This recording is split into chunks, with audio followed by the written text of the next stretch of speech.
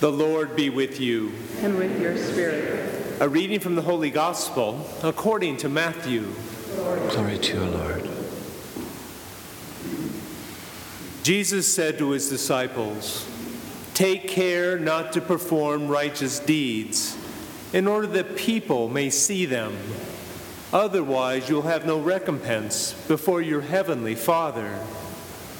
When you give alms, do not blow a trumpet before you, as the hypocrites do in the synagogues and in the streets, to win the praise of others.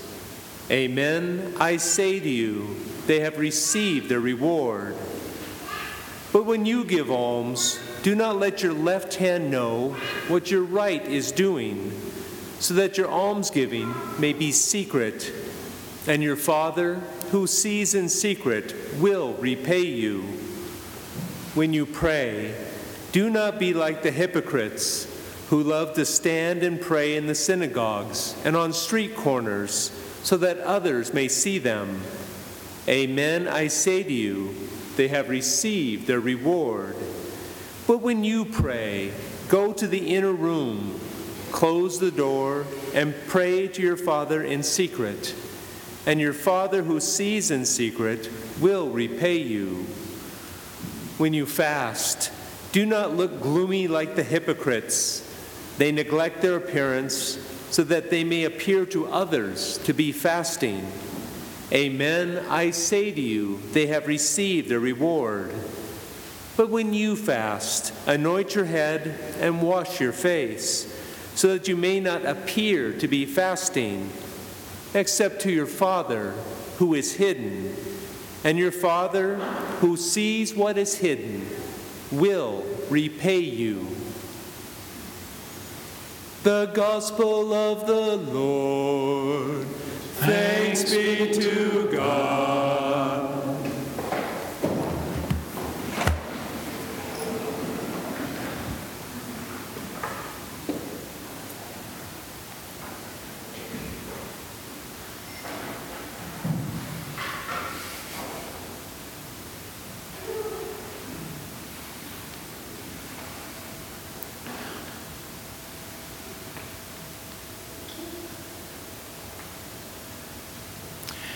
Do you remember that little commercial that Coca-Cola put out maybe 25 years ago or so? I'm sure you remember, Deborah. It had this wonderful jingle, this wonderful little tune that was so popular and caught people's attention so widely that they actually made it into a pop song, and it went around the world and made everybody feel good about themselves and about the world. It began like, I'd like to teach the world to sing in perfect harmony. See, you know it. You know, it was a wonderful little jingle. Somebody really caught something when they invented that and wrote that. And it really does kind of express our human innate optimism about life and about how, you know, we can change things on this planet. We can make this world a better place. You know, we can just sing the world into more perfect harmony and peacefulness and graciousness and kindness, and put an end to wars and put an end to injustices and put an end to poverty, and make sure everybody is feeling in their lives like they are appreciated and respected. Just sing such a world into existence. I'd like to sing, you know, that way, make the world harmonious again. Well, that's been, 25 years or so since that little song went around the world and touched so many people with its buoyant optimism. Even without a bottle of Coke, it still kind of clicked. But here we are, all these years later, and, you know, we didn't really succeed in singing the world into harmony. Our world is still pretty much the same mess it was back then. You know, we stop one war and start 3 more. The injustices seem to spread. The taking of life, innocent life, increases seemingly at multiples of 10. It's only, not even 2 months into this year, and We've already had 18 school shootings in this country, including today. So what's wrong? Why can't we just sort of make the world the better place that we all want it to be? A place free of war, a place free of lying, a place free of injustice and poverty and oppression and unhappiness. It seems like we should be able to do it. Like it should be something that we can do in our hands. That we can create and build this new world on the planet Earth and make everything right. I'd like to teach the world to sing perfect harmony. And why not, after all? It's kind of the same with us Christians. We have the foundation of our faith, this extraordinary optimism about the world. We recognize the world's a tough place, of course, but we believe that because of God's goodness, we really can make our world a better place, that there's this thing called the kingdom of God or the reign of God or the kingdom of heaven that Jesus proclaims and teaches is at hand.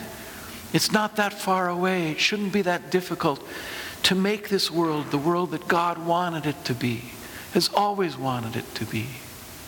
We have this resurrection experience at the heart of our faith that is filled with light and goodness and joy. Why can't that spread? It should spread. It should enliven people. It should make us more compassionate and more loving and more filled with light ourselves. But after 2,000 years, here we are. And we haven't changed the world. We haven't made it the kingdom of God that maybe we thought we could way back when, in the early years after Jesus' resurrection. We've participated in way, way too much of the evil and the oppression and the darkness that so often covers the face of our earth, rather than building up the kingdom of God. So what's wrong with us? Why can't we make it happen? Why can't we do what the Gospels proclaim and really live as Jesus lived? And really make the kingdom of God happen here and now in our families, in our homes, in our neighborhoods, in our world, for heaven's sake. But maybe the answer to that question is kind of tipped in this evening's gospel reading. There's one word that gets repeated over and over and over again in tonight's gospel. It's not a pretty word by any means. Jesus tells his disciples, don't be like the hypocrites. Don't be like the hypocrites. Don't be like the hypocrites who love to stand and pray in public, who love to show off their holiness, who love to show how cool they are by giving money to the poor and then bragging about it. Don't be like that. Hypocrite, hypocrite, hypocrite. And maybe that's our problem. Maybe that's our weakness. Maybe that's why the kingdom of God ain't happening the way we would have hoped it might happen. Maybe that's why we're not singing and teaching the world to sing in perfect harmony. Because, well, we might as well admit it, especially on Ash Wednesday, we're hypocrites too. Sad though it is to say, when we look into our hearts and kind of examine our lives, in a very realistic way, we know that the things we profess, we know that the things we believe, we know the things that we hope for are not always the things we do. They're not always the way we act. We don't live like Jesus so much of the time. We don't love our neighbor. We don't forgive. We're not compassionate. We're not caring. We don't stand up for justice because we're afraid of so many things. And so, it's easy for us to say, oh, those Pharisees, those Sadducees, those high priests, what hypocrites they were. But in our own way, we're hypocrites too. Because we don't live as fully as we could, as fully as we should. The simple message of hope of Jesus, His way, His gospel. And if this day and these ashes in this Lenten season are meant to do anything, they are meant to call us back, to take a good look in our own hearts, to humble us, to make us realize that there's so much in us that is still not yet kingdom of godly. There's still so much of us that is not Jesus-y. There's still so much of us that is not loving, not caring, not compassionate. And that's a hard realization. And that's why we recommit ourselves through these ashes and through our prayers, through our gathering today, through our promises, through our fasting, through our works of goodness and charity, through our prayer, to open our hearts anew, to rend them anew, so that they can receive the mercy and the light and the life of our God, and hold those gifts and share them with our world. That we can be free of the hypocrisy of pretending to be holy when we're not really that holy, of pretending to be good when we're not really that good, of pretending to be loving when we know we harbor so much that is unloving in our hearts. This day, this Ash Wednesday, attracts us. It attracts more people usually than a lot of the other feasts of the church. Is it because we just want a little bit of black on our forehead?